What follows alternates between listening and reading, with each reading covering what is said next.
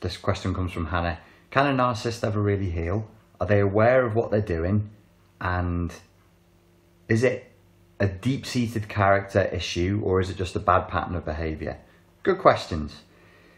Generally speaking, we say that people with narcissistic personality disorder cannot heal. Somebody who has pronounced narcissistic traits, they're basically a little bit immature emotionally, they're a bit exploitative, they're a little bit entitled.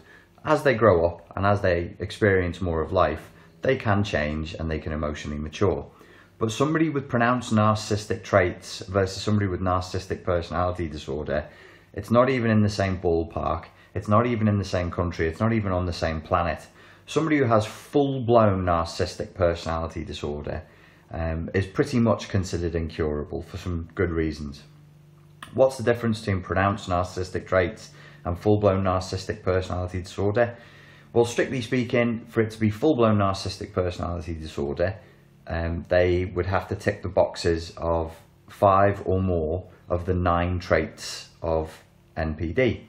These 9 traits are things like entitlement, exploitativeness, extremely arrogant or haughty demeanour, being in love with their own self-image and guarding that ferociously and aggressively, a false self-image, being envious of others, this kind of thing.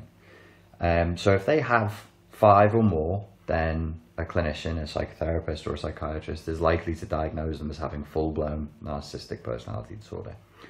Why is this not curable? Okay, so there are 2 things here. You asked the question, Hannah, is it just a bad pattern of behaviour or is it a deep-seated character flaw? It's an interesting question to ask because this is something that researchers, academics, clinicians in the field are asking to this day, because narcissistic personality disorder doesn't really function the way that most personality disorders do. Some people, people like Gary Klein, for example, counsellor Gary Klein, who's up on NPD and borderline personality disorder, says it's not really a personality disorder because it's just a series of defence mechanisms.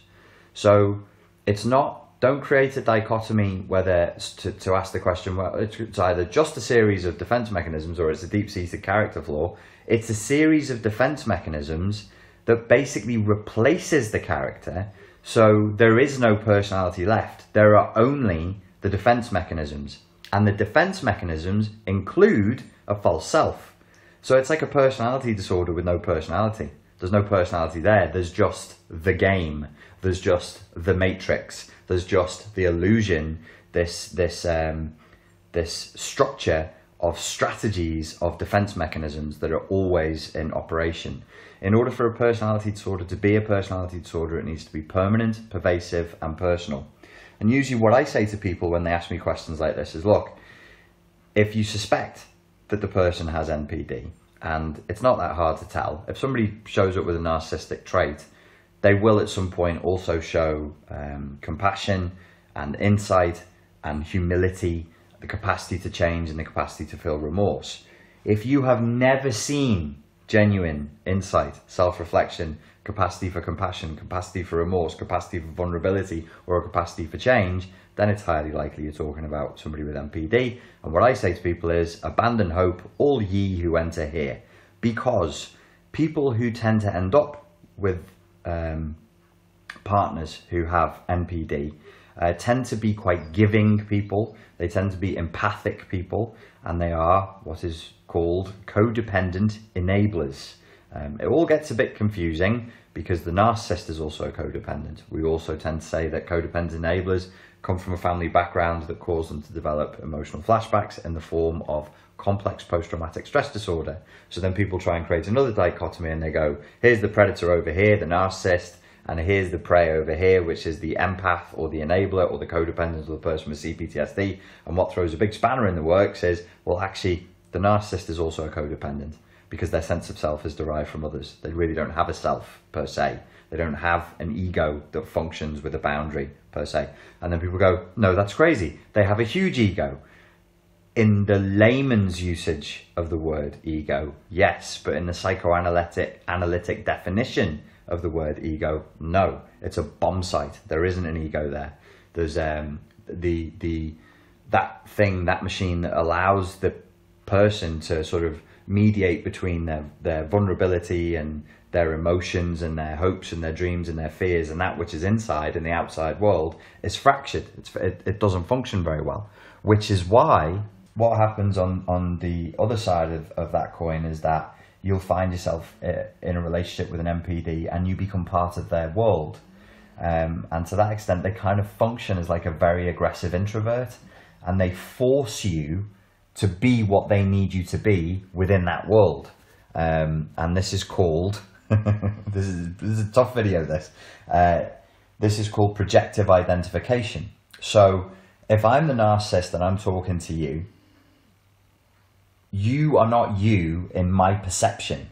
You are what I need you to be, or what I tell you you are in my perception. You become a sock puppet or a prop or an emotional dildo for me to masturbate the ego with. Not that I would need a dildo to masturbate my ego, but you see what I'm saying. So you're no longer a person. You become, in the George Orwell 1984 sense, an unperson. They unperson you. Your personal history, your likes, your needs, your wants, your hopes, your dreams, your vulnerabilities, your emotions, they don't mean anything because you're just a prop on the stage of my play.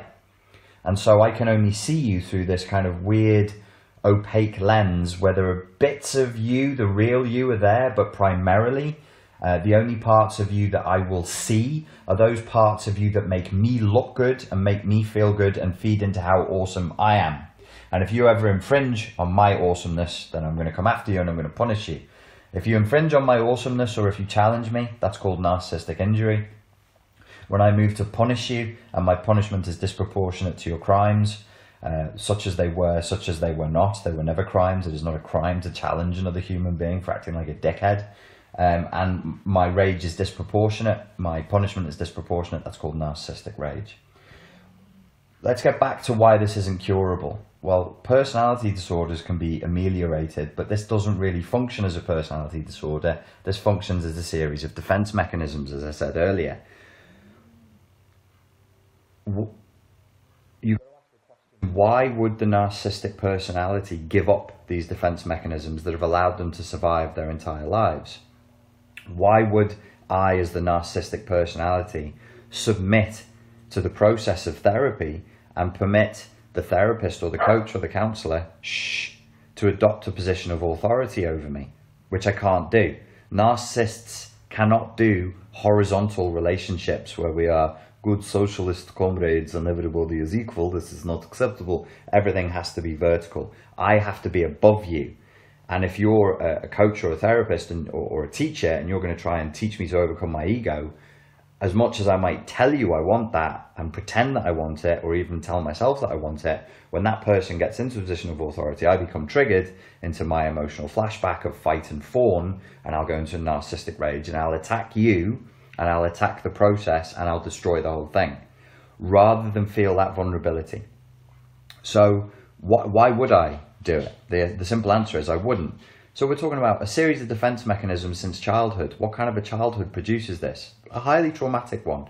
Usually when the narcissistic personality is formed, that is formed between two polarities, two poles. So you might have one parent being extremely abusive and or neglectful, and then the other parent compensating for the abuse of the other parent by spoiling the child and giving them too much because they feel sorry for them. So they have abuse and hatred, non-love, and then overcompensatory, guilt-ridden, sugar-sweet, spoiling love. Both of these things are extremely damaging for a child, and they damage the sense of self, and they form a schism in the narcissist's mind, a traumatic break with reality. So if the narcissist is then stuck. There is no self, there's no me, I'm never loved for being me, I'm an object, and I'm stuck between abuse, sexual abuse, physical abuse, emotional abuse, or total neglect, and being upheld as something wonderful. In one reality, I'm neurotically described as a worthless piece of shit, which is not true, because I'm just a child.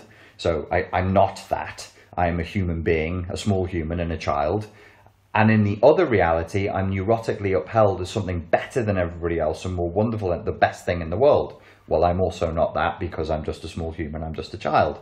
So the neurotic training And brainwashing into this thing starts very early. So I then, the bad polarity is on this side, abuse is over here, and the good, in inverted commas, the sugar sweet spoilingness is over here. I then function as a personality for the rest of my life running from pain, the abandonment and the abuse, which is my total annihilation. So the constant anger and restlessness and anxiety and discomfort in their own skin that you feel from the narcissistic personality, that's them running from their abandonment anxiety, it's called. Abandonment anxiety is a little bit too tame a term. It should be called annihilation terror.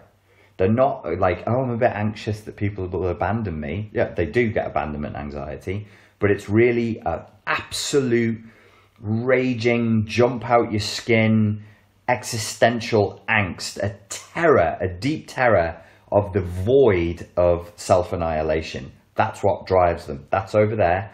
So they're constantly moving towards being spoiled because somebody spoiled them. Either a parent, if you had two polarities, either one parent was abusive and the other was spoiling, or you had two parents who were abusive and or neglectful. Maybe an abusive parent and the other parent just checked out, turned to drugs and alcohol and just abandoned the child emotionally but not physically, for example.